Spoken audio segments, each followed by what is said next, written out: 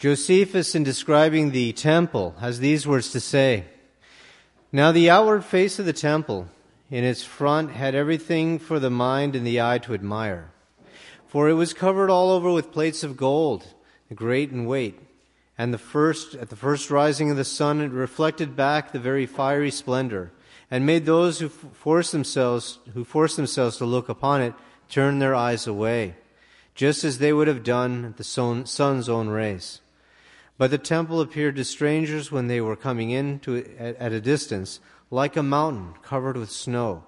For as to those parts of it that were not gilt, they were exceedingly white." So we can see the great respect that not just those who were in Judea, but all those who had visited had for the temple. And so the men could not conceive of this beautiful, most ornate, and very powerful monument being destroyed. Or if they conceived of it being destroyed, they associated it with the end of the world. The Jesuit Father Cornelius Lapide, in his great commentary on Holy Scripture, says these words, quote, "The disciples thought that Jerusalem and the temple would be destroyed at the glorious advent and reign of Christ at the end of the world, as if he were about to destroy them in punishment and vengeance for his death. For they supposed that these three things, namely the destruction of the city, the end of the world, and the day of judgment, would all take place at the same time. And as they knew from the words of Christ that the destruction of the city was nigh at hand, they thought that the end of the world and the day of judgment was also at hand." End quote, Cornelius Lapide. We could see this is also why in the Acts of the Apostle, just before our Lord is about to ascend into heaven, they ask him this very thing about the restoration of Israel. So they had their own concepts about the end of the world. But our Lord wanted to clarify them, as he clarifies them today in today's gospel. Now, why would they point out to our Lord the stones and the buildings? Does not our Lord already see these? Does he not already notice them? St. Thomas says these words: "The disciples approached him so that they might point out the buildings of the temple, so that he might see how beautiful and orderly is the house, as founded in the Gospel of St. Mark. Master, behold the manner of stones and the buildings that are here." It is apparent that they did not ask that they might teach him something, or as if he did not know, but that he might come upon a remedy of destruction. They didn't want the destruction, the end of the world to come, and they didn't want the destruction of the temple, so they pointed out these things, something very natural, for their minds were still very natural. Cornelius Lapide says these words: "Christ at the end of the preceding chapter had predicted the destruction of Jerusalem and consequently of the temple. The disciples, therefore, being amazed at this desolation of so great a city, show him the wonderful fabric of the temple, its beauty, its magnificence, which seem worthy of lasting forever, in order that they might move Christ to pity and to revoke the sentence of destruction. For this temple was a wonder of the world." St. Hilary says, "After Christ had threatened the destruction of Jerusalem, they show him the magnificence of the construction, as if he would be moved by the desire of it." End quote, St. Hilary. But his judgment is irrevocable.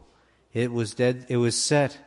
And because our Lord in his providence had certain things in mind, for example, St. Thomas points out that by doing this, by having it destroyed, then the hearts of men would be moved to offer sacrifice in the sacrifice of the Mass. They wouldn't be so set on these ceremonials that were past and that were already past. They were due. But this is also a proof of Christ's divine mission. It is a proof of his divine mission because he is able to predict and see things that are so far in the future.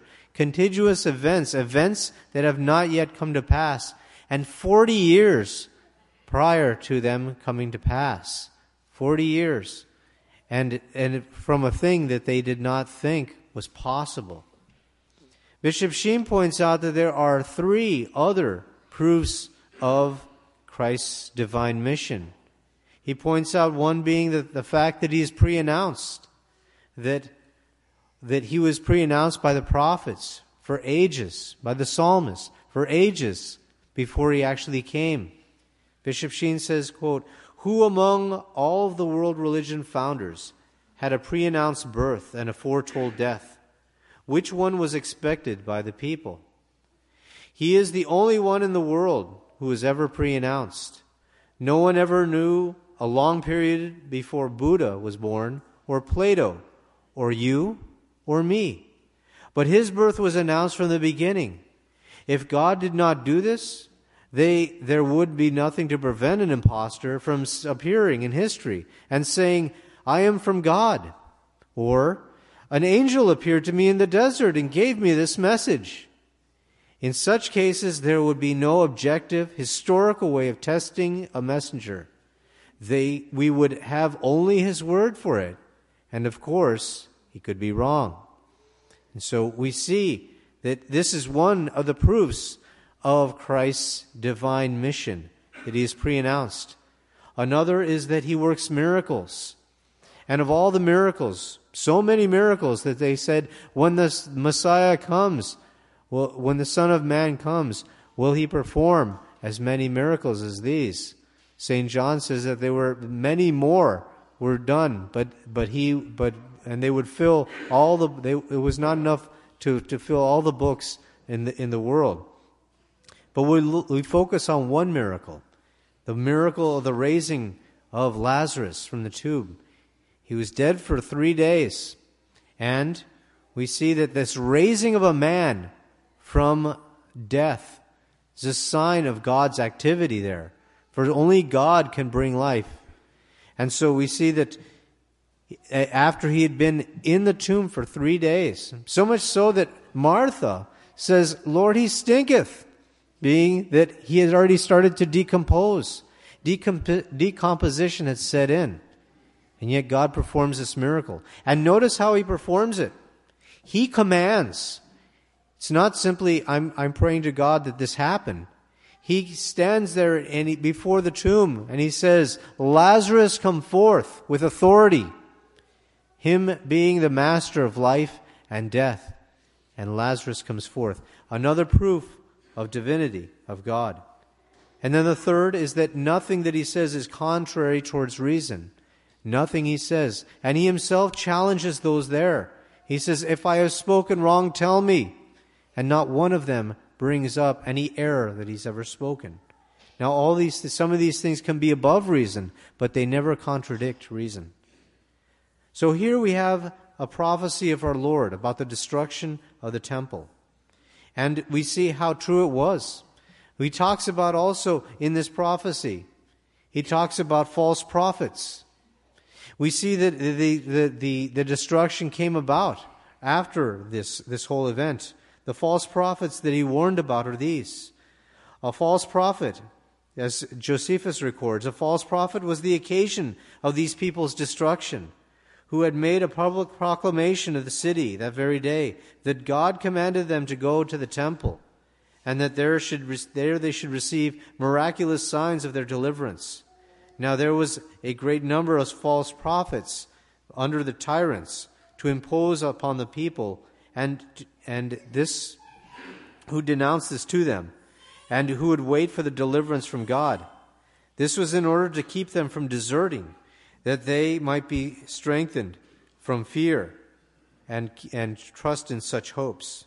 These are natural hopes that they were trusting in. But they were not God's words. They were false prophets. Men they came on their own authority, not sent from God, and not teaching what God had taught them. Talking about their deliverance. Our Lord forewarns us then. He forewarns us so we can be forearmed and we can be protected from the false prophets. And the Holy Mother, the Church, who is the mystical body of Christ, whose head is Christ, she also continues, and she bears in some manner the same marks. For she was pre-announced by Christ when Christ said that he would establish the church upon St. Peter. And he spoke about it being spread throughout the world. He also spoke about the miracle, or we also see the miracles that our Lord, that the church performs, the church has before us. For example, we have the tilma down in Mexico. You can go down there and see that miraculous image still there. Or we can also see Lanciano, the miracle of Lanciano. These proofs of the truthfulness of the church. And finally, the constant teaching of the church, how it's always true at all times. So she continues that same mission of Christ, and she protects what was given to her, what was handed down to her through revelation, and passes this on. And some of the things that are talked about, things about the end times. These, for example, about when the end will come. We see that the end, that the gospel will have to be spread throughout the entire world before the end comes. This from Holy Scripture, Matthew 24:14. And the gospel of the kingdom shall be preached in the whole world for a testimony to all nations, and then shall the consummation come. Or Psalm 71. All the kings of the earth shall adore him. All nations shall serve him. So we see that gospel has already been spread throughout the entire world. One of the signs down. Another indication that we should heed is that of the what our Lord says when he says these words, when therefore you shall see the abomination of desolation, which was spoken of by Daniel the prophet, standing in the holy place, he that readeth, let him understand. Notice our Lord says, when you shall see. It's a future event. It's not in reference to Antiochus' desecration of the temple, or Pilate placing those images of Caesar. Although those prefigured the coming of the true Antichrist, we can see that these were not the actual fulfillment of this prophecy. And notice he says the holy place. In this holy place we can see that even St. Paul, the Word of God, we have the reference to the temple of Solomon. The second letter to the Thessalonians.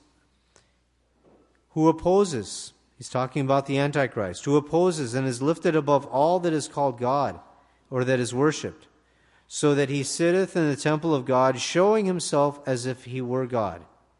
That he sitteth in the temple of God, showing himself as if he were God. Now, first of all, for those who think that it might reference the Catholic Church, we should point out what St. Robert Bellarmine says about this. For he says, Christians call their places churches, ecclesias, not temples. He also says that St. Paul is writing at the time when the temple had not been destroyed. This letter is being written at the time when the temple had not yet been destroyed. So when he's speaking about he that sitteth in the temple of God, showing himself as if he were God, he's referencing that temple that still was in existence. And we also note that the Christians only had private houses to say masses and to pray, and they had been turned out of the temple. We also note that there's a reference to Jerusalem, and this we find in the gospel, in the Apocalypse, when there is reference of those two witnesses who go to fight the Antichrist, and they fight him on his own turf. When we hear these words, the beast that ascendeth out of the abyss shall make war against them, and shall overcome them and kill them. And their bodies shall lie in the streets of the great city, which is called spiritually Sodom and Egypt, where their Lord also was crucified. And we know that that's Jerusalem. St. Irenaeus in his book 5 says that when the Antichrist sits in the temple of Jerusalem, then the Lord will come. And St. Hippolytus says he will construct the temple in Jerusalem, speaking about the Antichrist. But we should also remember in the book of Daniel, there was also a prophecy talking about the desolation, the destruction of the temple.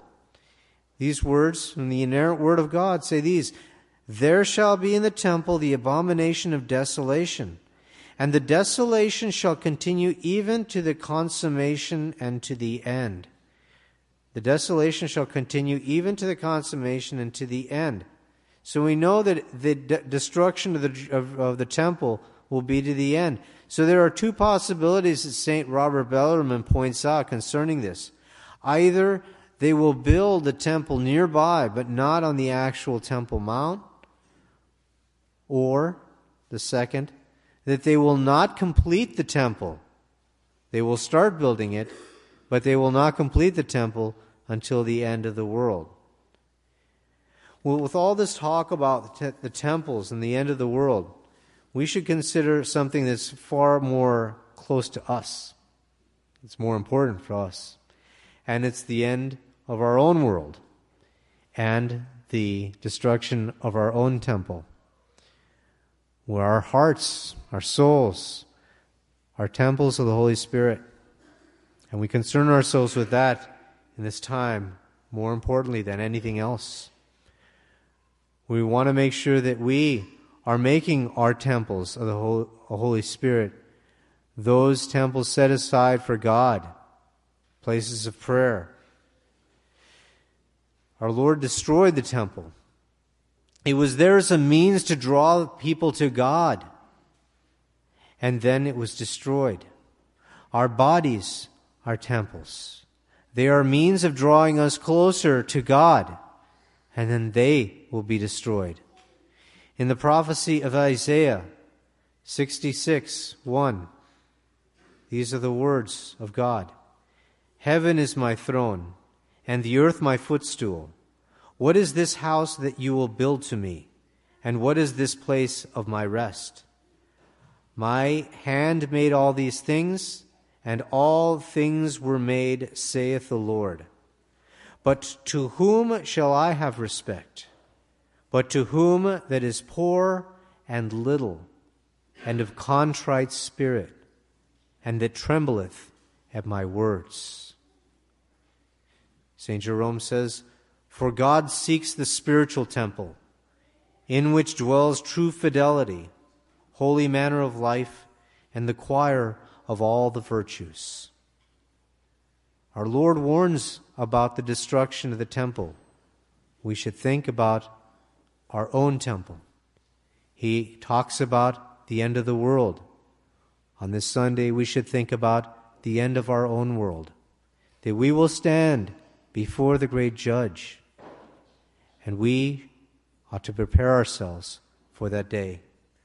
Behold, I have told it to you beforehand. Immaculate Heart of Mary,